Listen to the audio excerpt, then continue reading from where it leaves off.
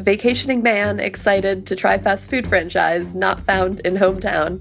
Man hoping people notice how many folding chairs he's carrying at once. Family watching movie white knuckles it through unexpected sex scene. Overweight man repeatedly introduced to overweight woman at party. Man says fuck it, eats lunch at 10:58 a.m. Zoning committee meets, zones a bunch of shit. And the quote was, "Man, we were zoning shit left and right. You wouldn't believe the shit we zoned." God answers prayers of paralyzed little boy. No, says God. This is The Venture, a branded podcast from Virgin Atlantic and Gimlet Creative about pioneering businesses and the people who made them possible. I'm your host, Ashley Milne-Tyte. We're taking this journey alongside Virgin Atlantic, a company that embodies the entrepreneurial spirit and celebrates challenging the status quo. These are stories about visionaries and makers who changed the face of their industries. Before there was a president tweeting about fake news, before viral videos, before The Daily Show, there was The Onion, a satirical newspaper full of snappy, hilarious headlines that were so good or so bad that people wanted to read them out loud to their friends. It was the first time that I saw a sensibility geared towards my generation comedically. It was just very Generation X. I mean, Onion was good at clickbait before there was a term for it. They gave us the framework for what news satire looks like and what it can be. Satire done so well that it created a wide field of imitators and an entire new way to make people laugh. The Onion has both observed the world and changed it. A generation of Onion alumni have gone on to jobs across comedy, jobs at late-night talk shows, sitcoms, and websites that now compete with the very institution that created news satire on the web. The Onion has survived every platform shift that the internet has thrown at media companies. This is the story of that paper's history and the story of how its biggest future challenge may be its own success. The Onion was born in Madison, Wisconsin in 1988. The proud parents were Tim Keck and Christopher Johnson, two University of Wisconsin students. Their ambitions weren't grand. Like most college kids, they were interested in making some cash, in their case by selling newspaper ads to local pizza joints. But first, they need a paper. And that's when they met a popular local cartoonist named Scott Dikkers. And they offered to pay me an extraordinary amount of money to draw a bunch of different cartoons for them. $20 per comic strip, which was 4 times the going rate in the campus newspaper market at that time. Scott was The Onion's first paid contributor, and he says the early days of the publication were extremely ragtag. They didn't have a computer. They went to Kinko's to print things out, and they had no money. It was all very seat of your pants. But even sustaining that very low level of professionalism was a stretch. Tim and Christopher were swamped, trying to write articles, sell ads, create the paper, and distribute it. It was so much work, they were considering throwing in the towel just 2 issues in. They had been planning with issue 3 to take a photo of the two of them mooning the camera and printing it on the cover of issue 3 with the big banner headline that said, "Fuck you, readers, we quit." And that was going to be it, because they had just had enough. So Scott stepped in. He took on editing responsibilities. With an extra set of hands, they were able to keep their butts off the front page. But money at the paper was still tight. In fact, one of the reasons the paper was a paper at all was because making a magazine, like the National Lampoon and Spy, was too expensive. Those guys asked the printer, like, okay, what's the cheapest kind of paper we can possibly print on? And they said, well, that's easy, newsprint. When I first heard that, I was very disappointed because all humor publications are magazines. There's never been a humor newspaper. Like, what is that? But this name, The Onion, seemed like a great name for a newspaper because it's like you peel back the layers to get at the facts. That idea would only develop later, though. Under founders Tim and Chris, the paper wasn't yet focused on mocking the news. It was focused on mocking everything. And eventually, they got bored. So in 1989, they sold The Onion to a small group of contributors, one of whom was Scott Dikkers. Why did you buy The Onion, and how did you get the money? This was a chance to put my money where my mouth was, or, follow up my passion with my money, and it just was a no-brainer to me. It was a little nerve-wracking because I didn't have a lot of money. The life of a professional cartoonist is probably not in the top 10% of income earners. But I did have some savings, and I was able to scrape together every penny of savings that I had, cash in every bank account, to come up with the money that I would need to buy in, which was $3,000. The total sale price in 1989 was less than $20,000. Tim eventually moved to Seattle and went on to co-found The Stranger, the city's alt weekly paper. Christopher would become an owner of The Alibi, Albuquerque's alt weekly. Scott Dikkers and fellow investor Peter Hazy were running the paper. They made a simple agreement that governed The Onion. Our deal was he couldn't tell me what I could write, and I couldn't tell him what he could spend the money on. Scott's tenure was marked by tightening up the paper's tone. His team introduced the idea of strictly parroting Associated Press style. His reasoning? If The Onion was going to look like a paper, the comedy would have the most punch if it behaved like a paper. The Onion started running editorial pages, a weather map, and fake stock reports. At that time, the parody of the newspaper was new. This is Mike Sachs, a Vanity Fair writer. It was like a zine or something. It was a real local thing, going after specific mayors and governors and using, things now that you wouldn't even look twice on the internet, but at that time, sexually related stuff and other things that I just thought, well, that's pretty bold. If they're getting money through advertisements and they're willing to piss people off, these weren't people in it to make money. These people were in it just for the love of the total comedy geekery. The paper was coming into its own. And it was a very clever conceit. It became a Trojan horse where you can get a lot of ideas through, and it became a very readable thing. In 1993, The Onion launched the AV Club with music and film reviews to provide content that was a little safer for advertisers. To extend their reach beyond Wisconsin, The Onion started selling subscriptions and distributing the paper to other college towns. And then, in 1996, The Onion went online. Scanned images of the paper's articles had already been making their way to inboxes and forums through users who found them hysterical and passed them around without attribution. Having a website allowed The Onion to get credit for its work. Baratunde Thurston was a fan of The Onion before joining up as a web editor in 2007.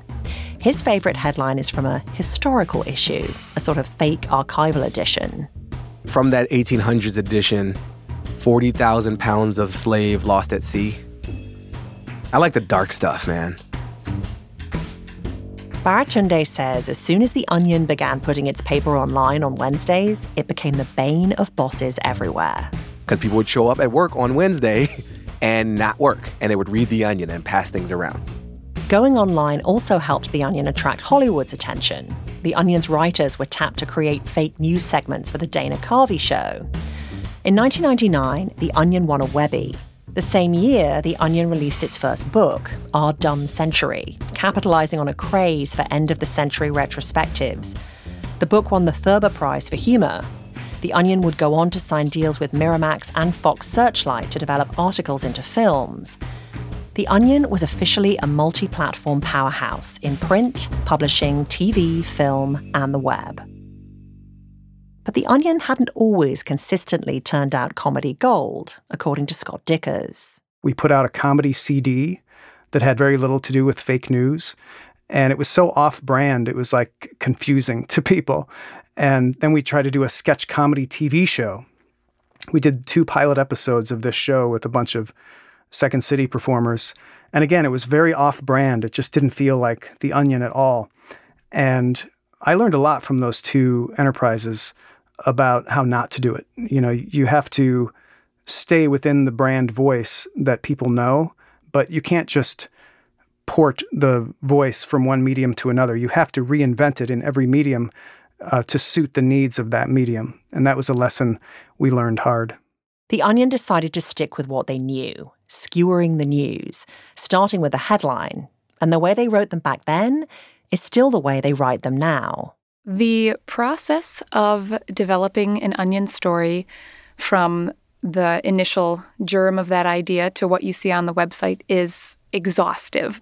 Marnie Schur is the managing editor of The Onion today. Several times a week, the writers get together to brainstorm headline ideas. Nobody has laptops in front of them. Everybody has come to that room with a printed list, and they're all read aloud, and people vote in this one communal space The pitches are each discussed, and if that discussion leads to excited brainstorming of the idea, we usually tend to select it for publication.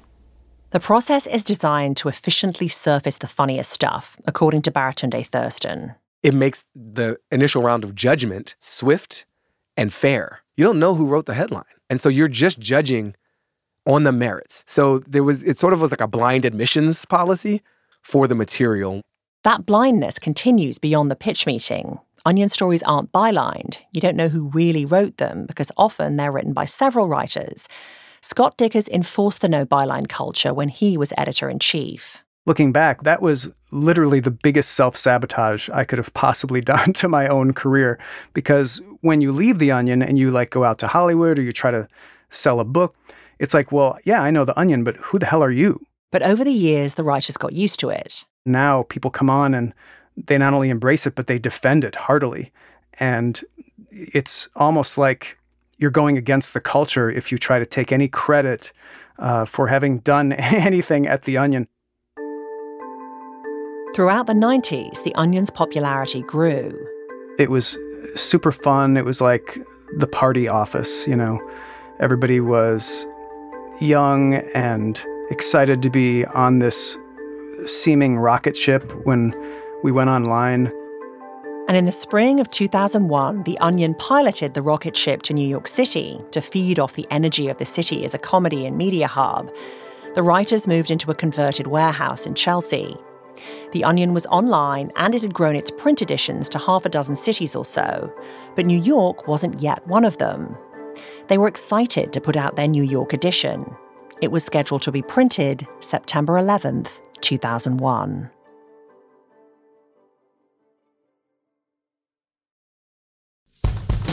You're listening to The Venture, brought to you by Virgin Atlantic. Virgin Atlantic is known for its irreverent brand and friendly service, and training employees to create that vibe on transatlantic trips is a big part of John Yates's job. He's the vice president of cabin at Virgin Atlantic. Service training at Virgin Atlantic always starts with what are our values, what is our culture. And that culture comes from hiring people who have that certain something. The Virgin personality and the Virgin flair. You know when you're sitting down and talking to someone for 10 or 15 minutes, you know whether they've got that or not. I'm an absolute believer that recruit for behaviours and attitude, not for skill. You can train skill and you can develop skills, but attitude and behaviours, you either have it instinctively or you don't. The Virgin team love being up in the skies, and they love to make flying a fantastic experience for their guests by working together as a team. Just like writers at The Onion pull together to create a great and hilarious experience for readers, Virgin Atlantic crews all work together to create amazing memories. I'm very much a believer of if we get it right with our teams, then our teams will get it right for the customer. Virgin Atlantic. Playing together is serious business. To learn more, go to virginatlantic.com/theventure.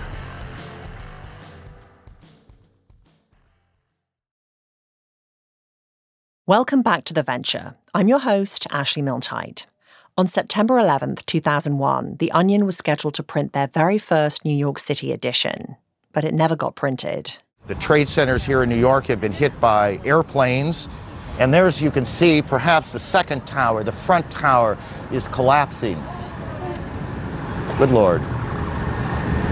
There are no words. When the smoke cleared, nearly 3,000 people were dead, and the comedy world, centered in New York City, had gone dark. The late-night shows ran reruns. Comedy websites like College Humor posted, "Definitely not a time for humor," and urged people to give blood. Not knowing what to say, Saturday Night Live delayed the start of its season. The nation's attention was riveted to the news. But on the news, the mayor of New York City, Rudy Giuliani, was beginning to implore people to carry on. David Letterman was the first late-night host to answer the call, returning less than a week later. He struggled to strike the right tone in his monologue and erred on the side of sensitive rather than funny. This is our first show on the air since New York and Washington were attacked, And I need to ask your patience and indulgence here because... Other late-night hosts grappled with the same impossible challenge, what to say about the unspeakable. And then, on September 27th, The Onion returned. Their very first paper, printed in New York City, was finally out. Vanity Fair's Mike Sachs remembers looking for the issue. People were looking for something tangible to hold in their hands to try to sort of understand and digest what had happened. When he found it, he discovered that The Onion had delivered the impossible, with headlines like, U.S. vows to defeat whoever we're at war with. American life turns into bad Jerry Bruckheimer movie. Not knowing what else to do, woman bakes American flag cake. And the overwhelming response was, thank you for doing that. The fact that The Onion came out, a very risky thing to do because the margin of error was very, very thin. And they managed to hit it right on the head. Beth Newell is the co-founder of The Reductress, an Onion-inspired website that lampoons women's magazines. The 9/11 issue had a big influence on how she approaches tough subjects like sexual assault in her publication. It was really inspirational in just proving that you can make comedy out of some of the darkest times and the darkest feelings. The Onion had only been in New York for a matter of months, but they had managed to make the best of the city's worst moment. These writers, they came from Wisconsin. They recently moved to New York. Again, Mike Sachs. And to be here to witness something like that must have taken a tremendous toll. So what they accomplished under incredibly trying circumstances and the fact that they pulled it off, I think, is almost historical. Scott Dickers was a longtime editor-in-chief for The Onion. Comedy is a great coping mechanism for tragedy. It's a wonderful way to return to our humanity after a tragic event. It's a wonderful way to move out of our sort of lower brain fear into higher brain intellectual processing and be able to laugh, which is just a very healing thing. Comedians and historians alike cite the 9/11 issue as a watershed. A national tragedy had strangely become a high point for The Onion, and that made the paper an appealing investment for David Schaefer, the money manager. He bought the paper for, according to at least one report, $4 million, a far cry from the initial sale of less than $20,000. The infusion of capital helped the paper expand, but it also included new management and new priorities. Baratunde Thurston was the director of digital a decade ago, back when The Onion published more like a newspaper than a website. Nothing on the weekends. Nobody consumes content on the weekends. Those are days of rest. Remember we used to have rest? So I showed up in that era. As the digital guy, it drove him crazy. The internet was changing the entire media industry. There was more competition for the ad dollars and more demand for content from readers. Baratunde began to slowly convince the staff to adopt Twitter and other social tools. And eventually, just as The Onion had with other platforms, it started making social media on its own terms. Because I was even playing by some conventional rules. And I was like, no, what is The Onion? It's media satire. What is media? It's all this interactive stuff now, too. It's not a print newspaper. It's barely cable news. It's like journalistic voices on Twitter, and you gotta be on social media. The company was moving toward thinking about itself as a digital publication rather than strictly a newspaper, according to former editor-in-chief Scott Dickers. And we stopped referring to things as, for example, front page stories, or this is our page 2 story, or whatever like that. That's just how we always talked about it. But once we made the switch, it was all about the internet. It was all about, the most emailed story or the mix on the homepage. That change was happening across the industry. Just a few years after The Onion's 9/11 issue had been widely applauded for helping people laugh again, the media landscape was fracturing. Websites that made money by selling ads, like The Onion, found themselves struggling to boost profits in a saturated media environment. More options for advertisers were pushing down prices. Sometimes brands have a hard time being around with anything that doesn't seem PG.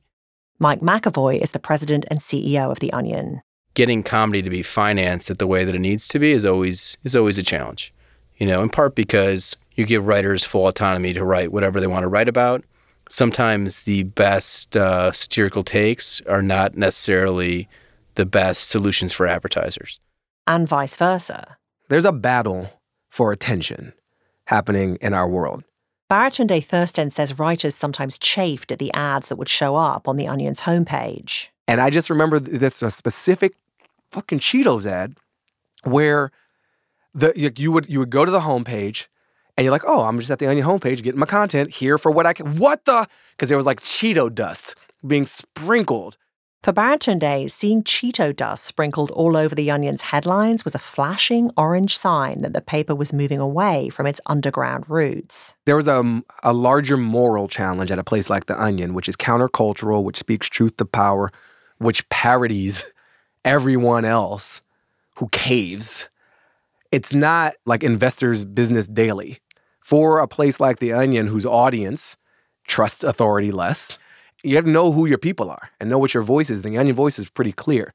CEO Mike McAvoy argues that The Onion does speak truth to power, which can sometimes make it harder for the paper to sell ads, but that advertisers never prevent the paper from speaking its mind. Instead, it's more about balancing how The Onion crafts messages from brands. You need to be ad-friendly because advertising is an extremely difficult business, and that Google and Facebook take up the lion's share of digital advertising. You need to be, clever to carve out your niche within the advertising community. As long as the user can control the experience in some meaningful way, it's not too intense. It's not, a bad user experience. If that's the best way to finance journalism. The Onion's not alone in struggling to walk the line between retaining creative independence and wooing advertisers. But Scott Dickers says he's seen a shift in the culture of The Onion as it's grown. Because it's like a big company now, and it's got, over 100 employees, and it's got a board of directors, literally these guys in blazers who would come in the office and act like they ran the place. And I'd be like, who is that? But it's just a different culture now, and the office feels like an accounting firm, whereas for much of its history prior to that, it felt like a dorm lounge. But the reality is you can't live in the dorms forever. Onion Corporate was based in Chicago, along with the AV Club, and eventually the New York City office where the writers were based was too expensive. By 2012, the Blazers in Chicago decided to call the writers back to the Midwest. The writers had to decide, stay in New York or keep their jobs and move to Chicago. 75% of the writers chose New York. In this new environment, The Onion was a business, and they were tired of not making money. I can't blame them. Like, they weren't going to spend $25,000 on a web video anymore. They were going to spend money on things that could earn a profit back. The power had definitely shifted from the creative side to the business side at that point.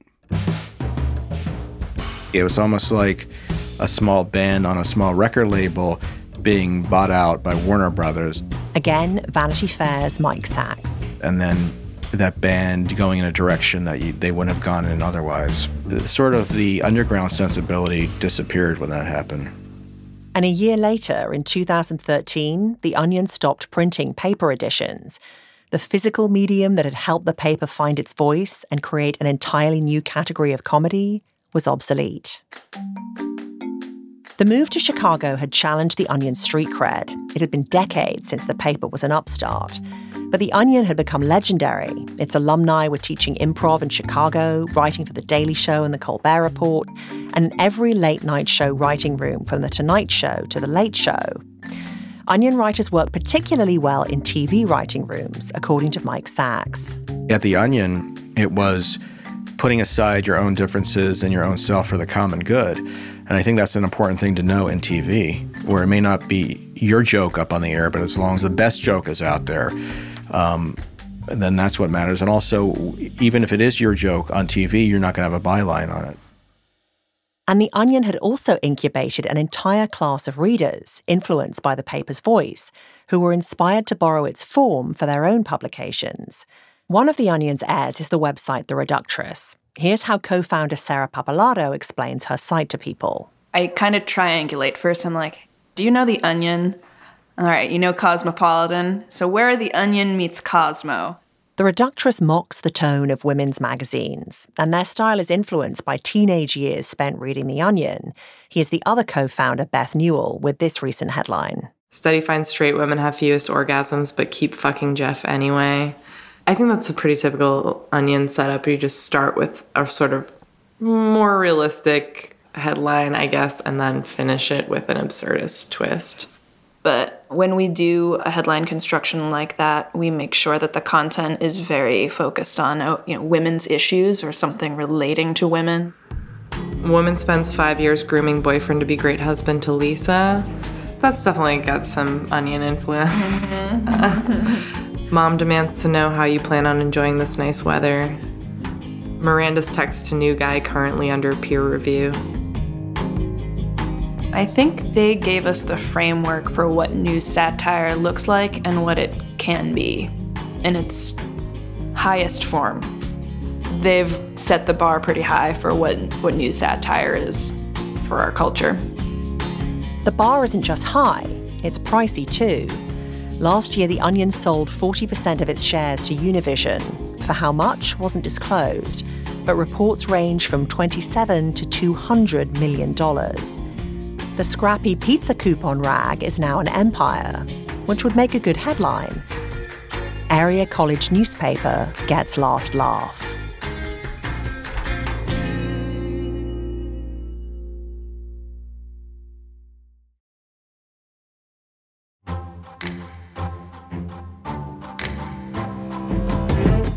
The Venture is a co-production of Virgin Atlantic, Gimlet Creative, and Filio and Partners. We were produced this week by Rachel Ward and Nicole Wong, with help from Caitlin Baguki, Julia Botero, Caitlin Delana, Francis Harlow, Grant Irving, and Abby Ruzicka. Creative direction from Nazanin Rafsanjani. Production assistance from Tom Cody. We were edited by Wendy Dorr and mixed by Zach Schmidt and Andrew Dunn. Our theme song was composed by Bobby Lord and Matthew Ball. Special thanks to Stephen Thompson and Dr. Sophia A. McLennan. And extra special thanks to Kalila Holt, Jonathan Goldstein, Alex Bloomberg, Katie Sokelski, Hallie Cantor, and Brittany Meyer for sharing their favorite Onion headlines with us. Music for this episode is courtesy of West One Music and Marmoset.